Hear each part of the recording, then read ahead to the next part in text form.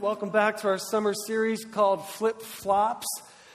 Someone said on Twitter this week that they were really enjoying our study on Isaiah, but since the series is called Flipflops, they wondered why we weren't studying the book of Philippians.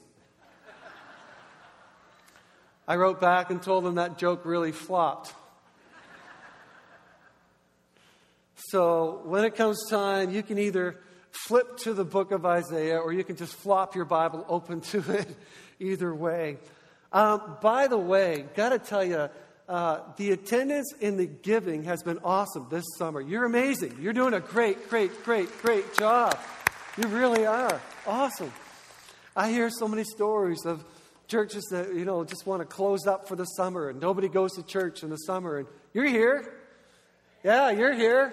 And it's just great to have good summer services. It's still July, by the way. It is still July. Got a few days left. Squeeze every day of July that we can get. And so far this summer, we've had baptisms. We've had several salvations so far this summer. We had a healing time after church for 45 minutes. We stayed and prayed with people after church last Sunday. We've had a barbecue. We've had special guests. We've had tons of fun with teenagers and with kids. Did you see the Christmas stuff out there this morning? Kids have been having fun every week. So lots going on in God's church this summer. We're only halfway through, right? This is still July. We got all of August to go. So lots of great things happening. We've also noticed that we've had a ton of new guests, a ton of people just kind of, checking out Moncton, Wesleyan. We're super glad that you are here. Yeah, welcome anybody who's visiting. And just want to say that we would love to connect with you, to get to know you, to answer any questions you might have, to help you and your family get plugged into this place. We really would. We would love to get to know you. Also to say that we have a lot of great stuff planned for the fall. It's going to be an exciting fall season of ministry and stuff happening around here at Moncton Wesleyan. So we're excited about that. And so we hope that you and your families and anybody that you know is just planning to be with us this fall and be with us. It's going to be a great ride. Before I get into my message, I want to take a couple of minutes here.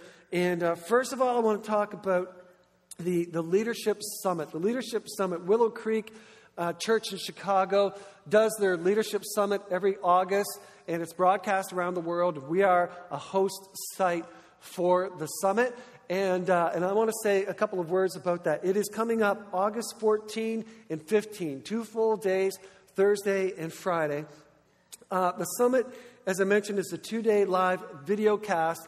It's a leadership, but it's not just for leaders. I mean, there's practical stuff in there for everyone.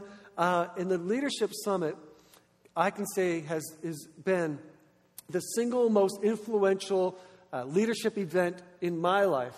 I refuse to miss it every summer, and every year it exceeds my expectations. It is really a fantastic world-class event. 14 speakers over 2 days, and around 80,000 people will be watching it. So here's the deal. We get, as host site, we get to buy a certain number of discounted tickets, and we have 15 full passes left. That's all day Thursday and all day Friday. We've got 15 of those left, and they are $109 for the 2 days. First come, first serve. After church, go to the Welcome Center and get on the list, and the first 15 at $109, there they go. Then I've got these passes right here, which are almost free passes for the Thursday afternoon to kind of tempt you to come check out the summit and see if you like it or not. These are almost free. When you go in, you get one of these. I have 100 of them. You get one of these at the Welcome Center. You go home this afternoon, and you register with the access code that's on here, and they'll charge you a $7.50 processing fee. So it's not free, but it's close. $7.50 just for Thursday afternoon. We have about 100 of those. They're at the Welcome Center. So go out and get those after the service. Didn't quite make it. So that's the summit. We've been flip-flopping through the book of Isaiah and picking up on Isaiah's message of hope, salvation, and restoration. It's never too late. It's never too far. It's never too gone for God to redeem your situation and turn it around. Where's Tasha Bailey? Tasha, are you in here? Wave at me, girl. There's Tasha. All right. Do you mind standing? Because you're wearing an awesome t-shirt. Her 180 t-shirt. Okay. All right. Good. Thank you, Tasha. Give her a hand. Tasha and Tia, really, both of them. Tasha and Tia. Tia's life is a testimony that God can do anything. This is Tia's new album. Tia is a missionary of rap from Moncton Wesleyan Church. This is his new album. Look at the big guy holding his chin on the back, like this. It's Tia's birthday today, and he's not here. I know. I was going to rap happy birthday to him, but he's not here. He's on the road doing ministry in southwestern Nova Scotia. And everybody in this room you need to support Tia and Tasha. Everybody in this room needs to buy a copy of this album, You Turn. All right? Everyone. Okay?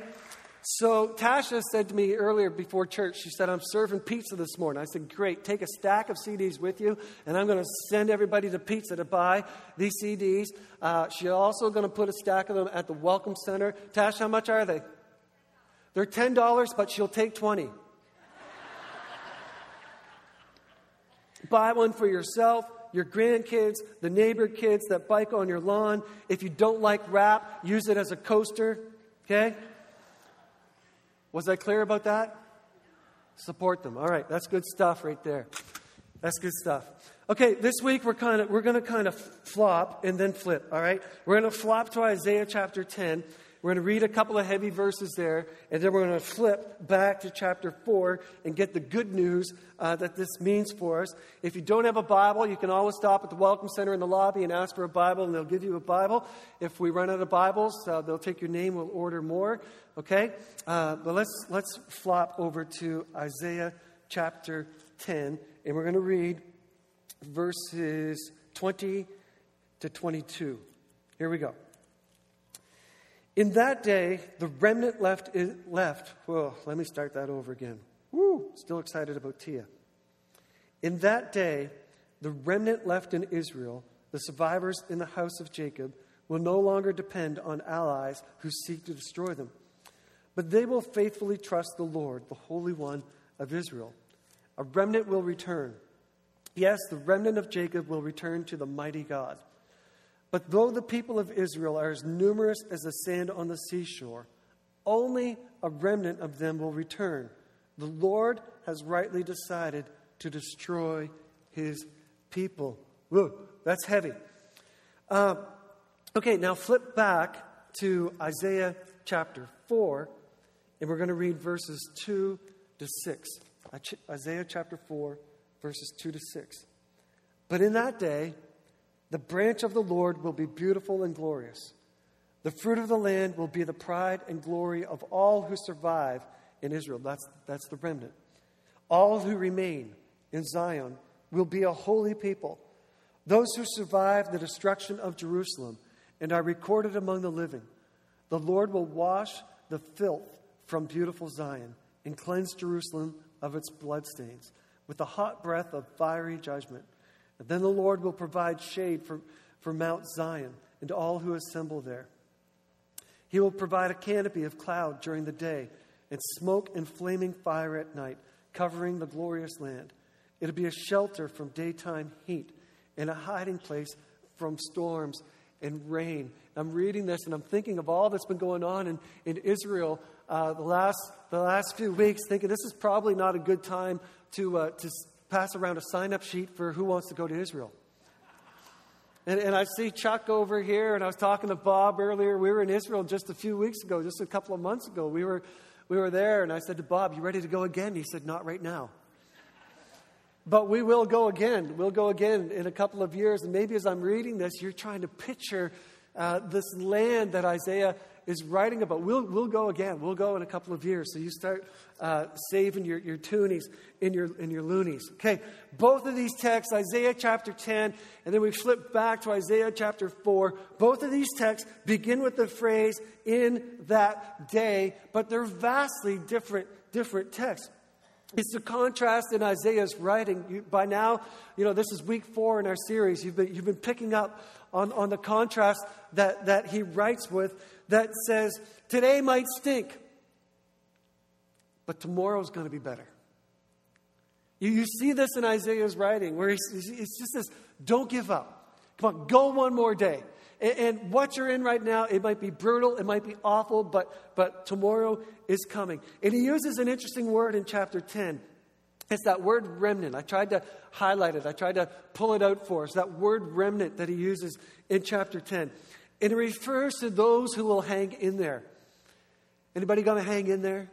It refers to those who are going to hang in there. Those who will be left standing after the dust settles. The remnant are people who are going to trust in God no matter what this world throws at them. If they're the last person standing, they're going to declare their faith, their belief in God. And if you're paying attention to the news at all, you should be praying for Christian brothers and sisters in Israel and in Iraq. What's going on in Iraq has been horrendous. People who are faced with the decision to either renounce their faith in Jesus and accept Islam or die by the sword. This is really happening. And Isaiah is talking about the remnant, those who have faith that goes through any fire and it emerges purified. It emerges through that fire being made stronger by what they've gone through. And we're not facing persecution for our faith in Canada yet. Right? We're not facing it yet. But the truth of this text still applies. When the fire gets cranked up in my life, when I'm in the pressure cooker, and fear and doubt and thoughts of just giving up are pressing in on me, that I won't run, I won't recant, I'll be part of the remnant. I'll be part of a remnant who will follow Jesus to the very, very end. So we're going to focus most of our time this morning back in Isaiah chapter 4. We're going to focus on the good news. In Isaiah chapter 4, as I'm reading that, if you're reading it over again, you're looking at this text, verses 2 through 6. You have to, when you read Isaiah, you have to read this through two lenses because it's prophecy. Okay? The first lens, it sounds like it's a pretty specific word for the people of Israel who are going to survive a prolonged season of turmoil. But, like the guy in the TV commercials says, that's not all. If you call in the next 20 seconds, we'll throw in another whack-a-widget for free. Okay? I don't know what a whack-a-widget is. I made that up. There's always this but. It's not just what he's saying to those people right there. It's better than that. There's good news for us. And Isaiah, he's just a complex character. I don't know if you've ever met someone who you just had a really hard time figuring them out. One day they're out, one day they're down. They're just all over the place. And you read Isaiah and it's like, he's a really complex guy, hard to understand. One day he's writing a stinging, pointed word of judgment. And the next day he's writing beautiful words of poetic hope and restoration. But notice the key words of chapter 4 that we read there in those verses. He uses words like beautiful, glorious, holy, wash, cleanse, shade, a canopy, a shelter, a hiding place. And this is a picture of what God wants to do in our lives. Let me read those again. Okay? Beautiful, glorious, holy, to wash, cleanse, shade, a canopy, a shelter, a hiding place. It's a picture of what God wants to do in our lives. And I want to draw out one word this morning from Isaiah chapter 4. One word that I believe kind of sums up what he's saying a word for us to consider this morning. And it's the word holy. The word holy from Isaiah chapter 4, verse 3, where he says, all who remain in Zion will be a holy people. See, God wants to take your life and its messes and its mishaps and its stains, and God wants to wash it. He wants to cleanse it. He wants to make it something beautiful, something glorious. The contrast here when I'm reading this is like watching a Tide commercial. It's like watching a Tide commercial. Get the kid as dirty as you possibly can, right? Let them play football in the rain. Dress a 7-year-old boy in white clothing from head to toe. Who does that anyhow? Who puts a white shirt on a 7-year-old boy? Only a Tide commercial, right? And tell him to go have fun. And the kids come in at the end of the day and they're filthy, and the dog is filthy, and the house is perfect, and the mom is perfect, and the laundry area is perfect. And the perfect mom takes the dirty clothing off of the precious little darlings.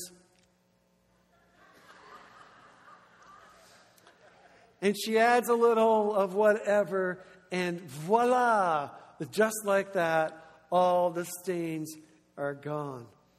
And Isaiah's writing, the contrast here kind of reminds me a little bit of that. Only it's better. It's way better than that. Isaiah is clear about the people that he's writing to.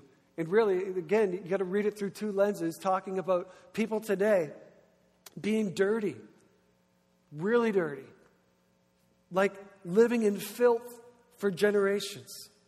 And he doesn't make light of their sins or their rebellion. He's pretty harsh. And in fact, he pretty much says, if God wasn't a good and gracious God, he would wipe us out. He would just whoosh, we'd be gone. That's it, I'm done. That's enough of you people. And he would wipe us out. But God's intention for us, God's intention for you this morning, is never that we would stay where we are. It's, Jesus didn't die on a cross so that you could have marginal improvement in your life.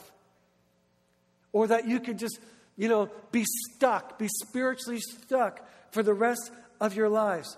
God's plan is to power wash your soul and clean your life, rid your life of anything that is harmful to you and unholy to Him. And some of you, you're waiting for the spin cycle to be over. The agitator in your life. You're like, when is God going to be done washing me? He's getting stuff out. You're like, it'd be good to be out of this season, because it's pretty hard to stay in the spin cycle all the time. And God's getting the stuff out of you that He wants to rid your life of. Here's the good news. Here's the good news.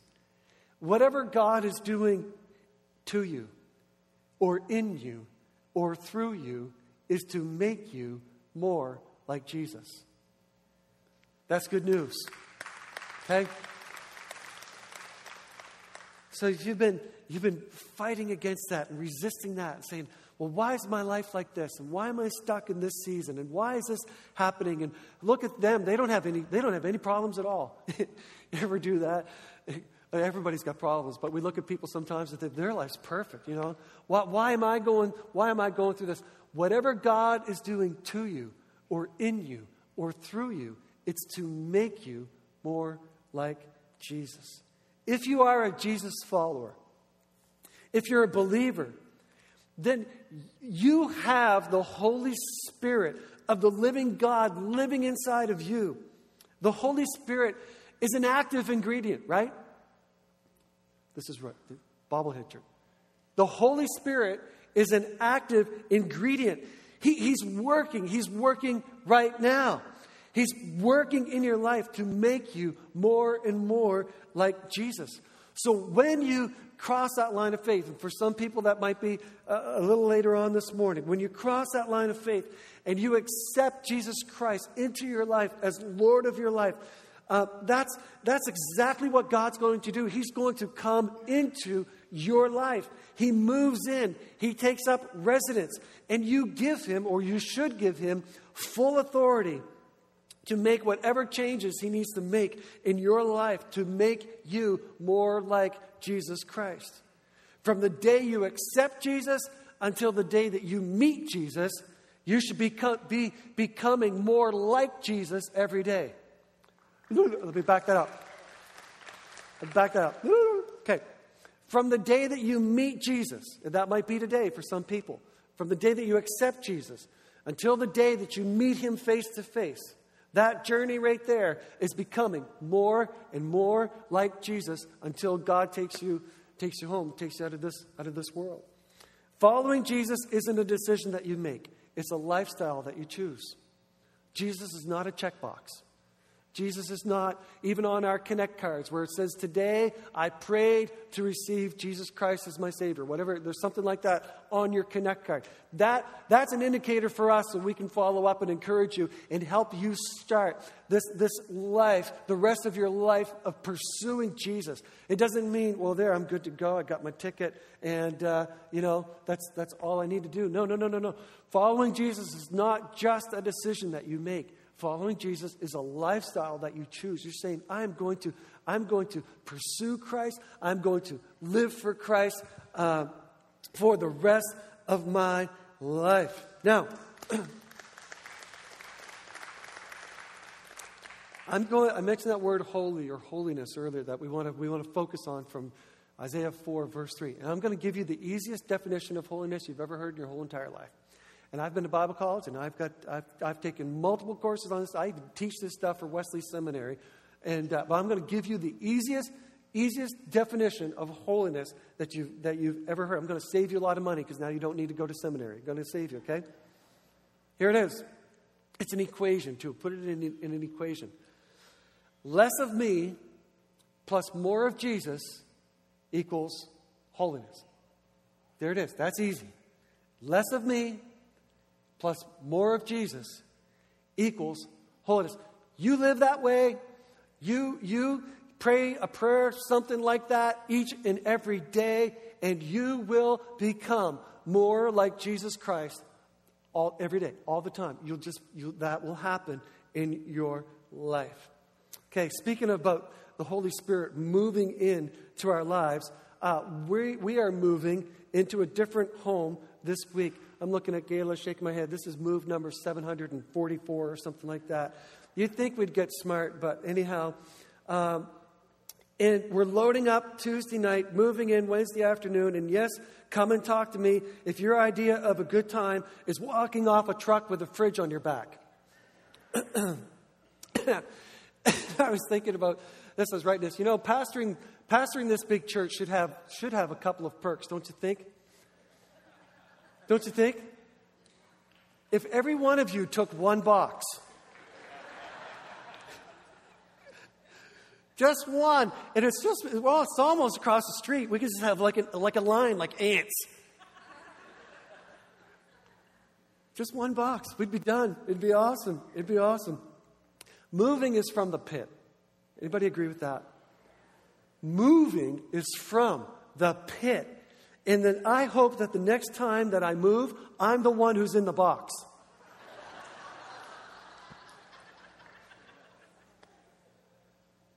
Mercy. When you move into a new place, there are always things that you do to make it yours, right? This is normal. Everybody does this, okay? You paint, you change some stuff and all that. Wouldn't it be weird if somebody sold you their house and said, but you cannot change a thing? Wouldn't that be weird? If they said, we will sell you our house, but you are not allowed to change anything. Don't move that picture. Don't paint that wall. And even the cat has to stay and take care of it. Can you imagine? That's weird. It's weird to invite Jesus into your life, give him the keys, but tell him he's not allowed to change anything. or tell him there are certain areas of my life that are just off limits. Habits that you wear like an old sweater that you just can't part with. Hurts that you've buried so deep you don't want to deal with them. Stuff that you're involved in that you know is not pleasing to God. And so, what's that look like? The invitation might be, Jesus, come in and get cozy, but don't turn my life upside down. Jesus, let's just have a relationship of convenience. But I don't want this to be too much. Look at verse 4 of Isaiah chapter 4. The Lord will wash the filth from beautiful Zion and cleanse Jerusalem of its bloodstains with the hot breath of fiery judgment. God wants to come into your life like a flood. Like a flood. He wants to overwhelm the filth and the junk and the hurt and the pain of our lives. And Isaiah knew that a time was coming when God would send his Son, Jesus Christ, to offer up his life as the ultimate sacrifice so that people like us could invite his cleansing power into our lives. And the power of the shed blood of Jesus Christ would wash over us and restore us and cleanse us to our very depths and make us righteous in the sight of God. Back to verse 3. See, we're flipping and flopping. You getting that? Let's flip back to verse 3. All who remain in Zion will be a holy people. But those who survive the destruction of Jerusalem and are recorded among the living.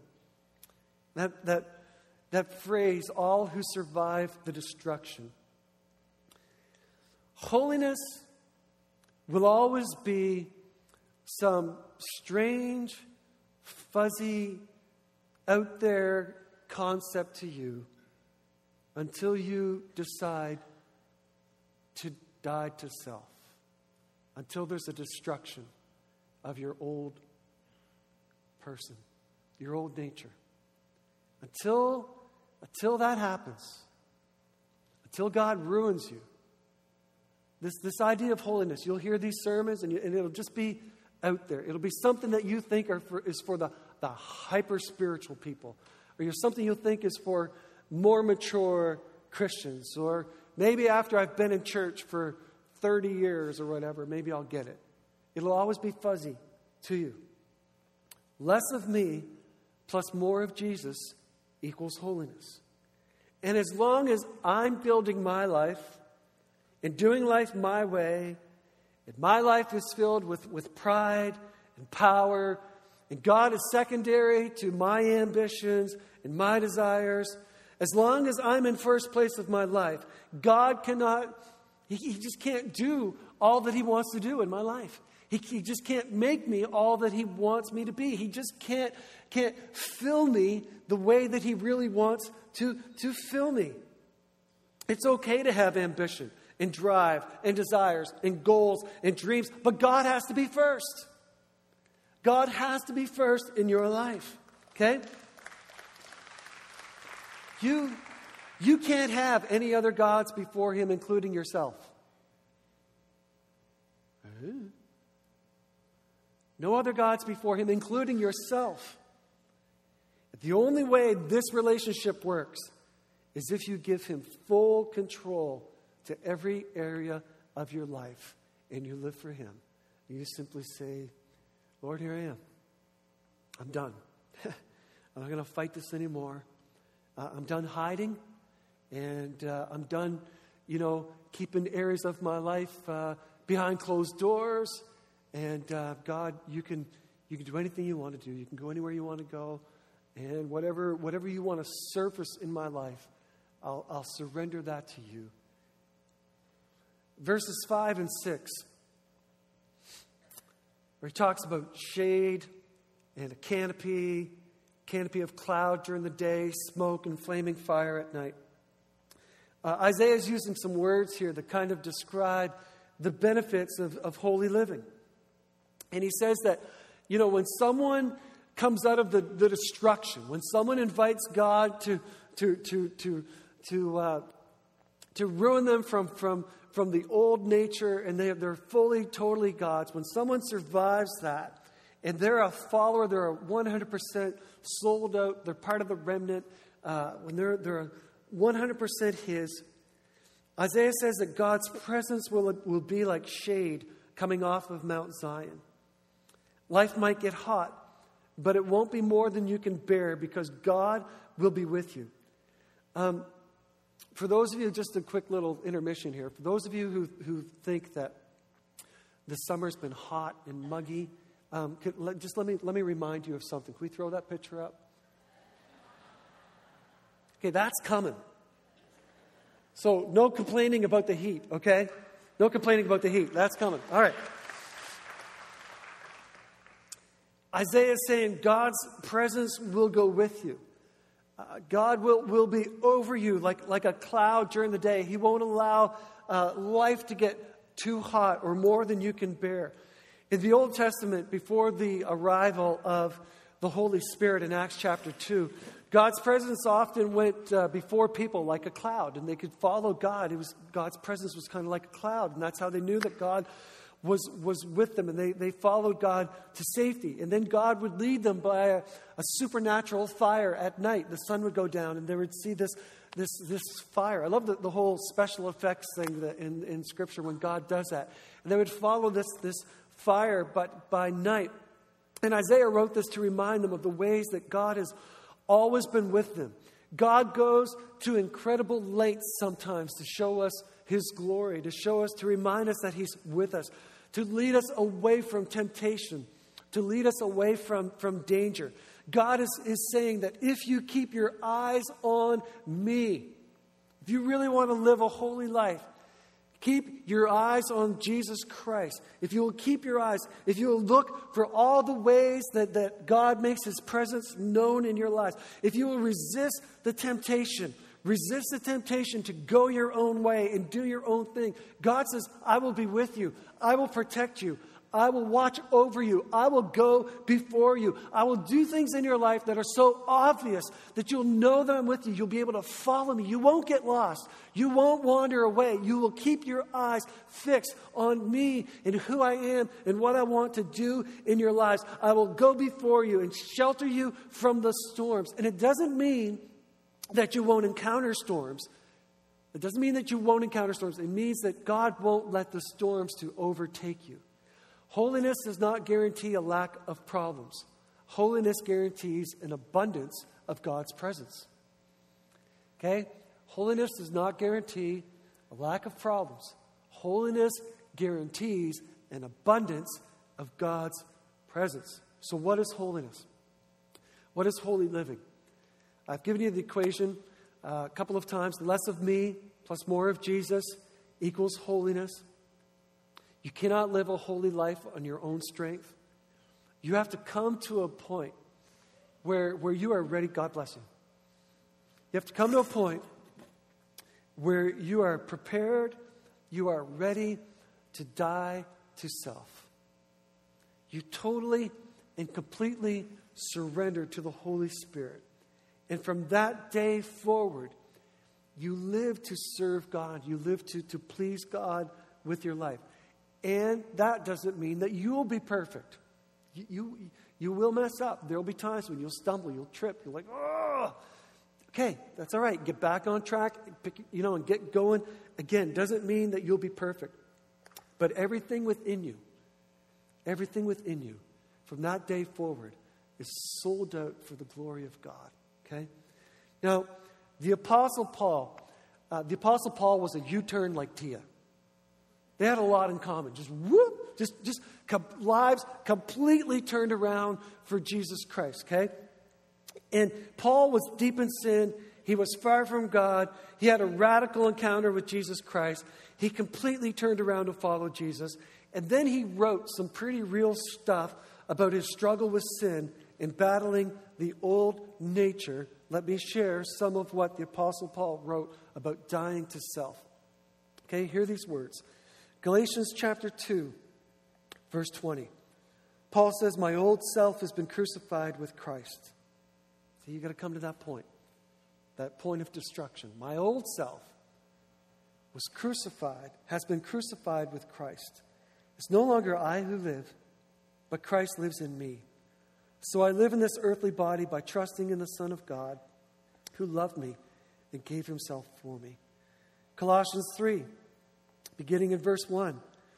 Since you have been raised to new life with Christ, set your sights on the realities. Set your sights on the realities of heaven, where Christ sits in the place of honor at God's right hand.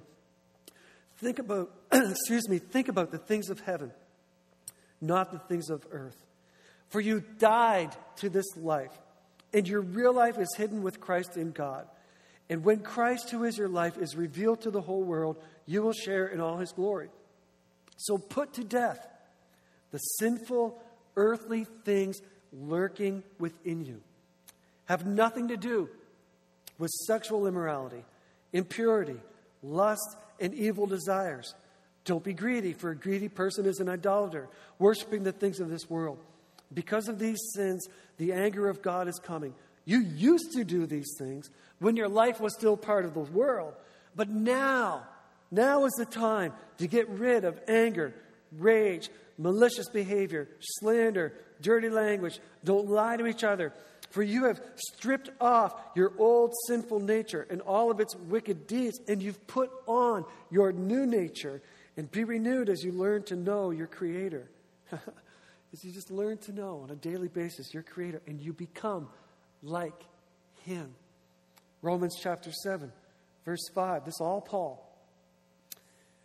When we were controlled by our old sinful nature, sinful desires were at work within us. And the law aroused these sinful desires that produced a harvest of sinful deeds resulting in death.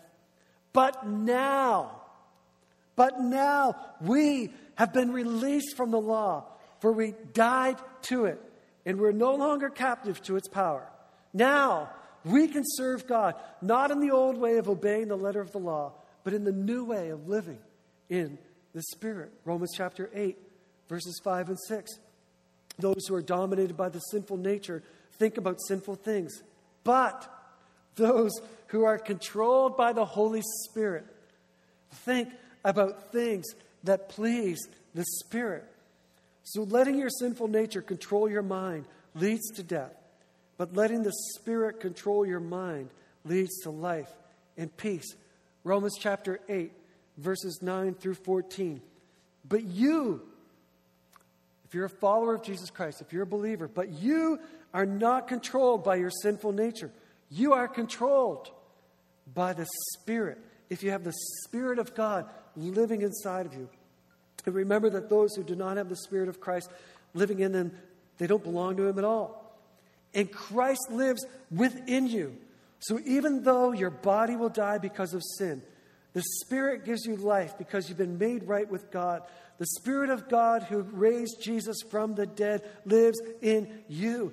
And just as God raised Christ Jesus from the dead, He will give life to your mortal bodies by the same Spirit living within you. Therefore, dear brothers and sisters of Moncton Wesleyan Church, you have no obligation to do what your sinful nature urges you to do. For if you live by its dictates, you will die. But if through the power of the Spirit you put to death the deeds of your sinful nature, you will live. For all who are led by the Spirit of God are children of God.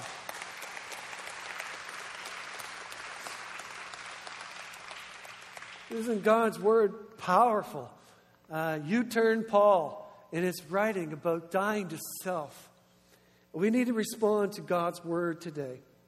We need to respond to the Holy Spirit who is speaking to many, many people right now, and He's drawing you closer. And the Holy Spirit is speaking to you saying, let's go there. Let's do this. Today's the day. Why would you fight that any longer? Why would you run from that any longer? Why would you bury that stuff any longer? Why would you resist dying to self and being totally filled by the Holy Spirit any longer. There's three specific ways that we need to respond here this morning. The first one is for people who need to take the first step and choose to follow Jesus with the rest of their lives. And I said earlier that following Jesus is not a decision that you make. It's a lifestyle that you choose. Last Sunday here at Moncton, Wesleyan, we led the congregation in a prayer like this. There were 3 people who shot their arms up in the air and said, today's the day that I've decided to follow Jesus. I'll follow him with the rest of my life. And so if you've not yet made that decision to invite Jesus Christ into your life, to say, I believe you are God's son, and I will live for you and I will serve you with the rest of my life. We're going to pray right now, and if that's where you're at, then you pray this prayer with me. Let's bow our heads. And Jesus, for those who are here this morning who, to this point, have never taken that step of inviting you into their life, and they're ready, and today's their day to become a follower of you, I pray that you would come into their lives as they pray this prayer with me. Jesus, I believe you are God's son. I believe you came to this earth, born of a virgin, and died on a cross for my sin. I believe that you're here right now, that you've been resurrected. Your presence is here right now. And Jesus, I want to invite you to come into my life right now in this moment. And I give you every area of my life. And I will die to self, and I will give you full control of my life for the rest of my life. I understand this is not just a decision in this one moment, but this is saying that I will live for you, I will serve you, I will follow you for the rest of my life. Thank you, Jesus, for this opportunity. Thank you for loving me. Thank you for forgiving me of every wrong that I've ever done. Thank you for extending your offer of grace to me this morning that I gladly accept. And thank you that I can start following you, become your child today. In Jesus' name I pray. Amen. Now, if you prayed that prayer, and you'd be so bold as to stick your hand up in the air, the congregation would love to celebrate with you and applaud your decision to follow Jesus. Are there any here this morning? Just stick your hand up nice and high so we can see you celebrate. Where is it? Help me out. Down in the back. Where is?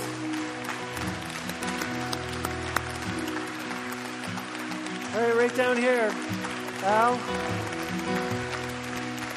Someone right down here. That's awesome. That's awesome. Any others? Doug's coming. Right down front here, Doug. Right in there. You're close. Put your hand back up. It's going to give you something. Right there. There you go. Okay, any other hands this morning on that one? Isn't that awesome? God is good. Anyone else? Okay, second response this morning is for people who need to die to self. Do you recognize things in your life that you haven't surrendered to Jesus? Things that you've kept from God? Or things that you've allowed to become habits in your life that you know are not pleasing to God? And there are things that are holding you back spiritually. And you need to surrender those things to the Lord this morning. Let's pray together. Lord, we come to you this morning with the stuff in our lives that we know, God, is wrong. It's sin. Let's call it sin. The stuff in our lives that we know keep us from you and hold us back. The stuff that weighs us down spiritually. The stuff that's not pleasing to you. And Lord, we invite the cleansing power of the shed blood of Jesus Christ to power wash every area of our lives right now. We don't hold anything back. And we just ask God for your forgiveness. We thank you for your mercy. We ask for grace this morning that you would forgive these things. And God, we not only ask for forgiveness, but we ask for strength. That you would lead us not into temptation, that you would deliver us from evil, that you would help us to live lives that honor you. And God, when we do fall, when we do trip up, that we would be quick. That we would be quick to turn those things over and say, Lord, I'm sorry. I'm sorry. Would you forgive me of that? Help us not to take advantage of your grace, but help us to live and walk in your grace as your children. So thank you, God, for removing those things from our lives this morning. In Jesus' name, amen. Okay, there's one more. The third response is to be filled with the Holy Spirit. And maybe you've just never been given an opportunity. Maybe no one has ever said, would you like to be filled with the Holy Spirit? Would you like to live a Spirit-filled life? Would you like to know what it is to walk in holiness with your God? Not perfection. You're not going to be perfect till God takes you out of here. But living in the direction of the cross, fully surrendered to Jesus Christ. Maybe you've been trying to follow Jesus on your own. And it's just this constant struggle. You're still fighting with your old self. And you've never really won that battle. You've not killed that old nature, that old person. Maybe you've been thinking, there's got to be more. And no one's given you the opportunity to pray this prayer. And I'm going to do something bold here this morning. I just feel like I need to do this. And if you don't like it, well, pray about it. And if you would like to pray a prayer, to be filled with the Holy Spirit, would you just simply stand to your feet? And it'd be my pleasure to pray with you.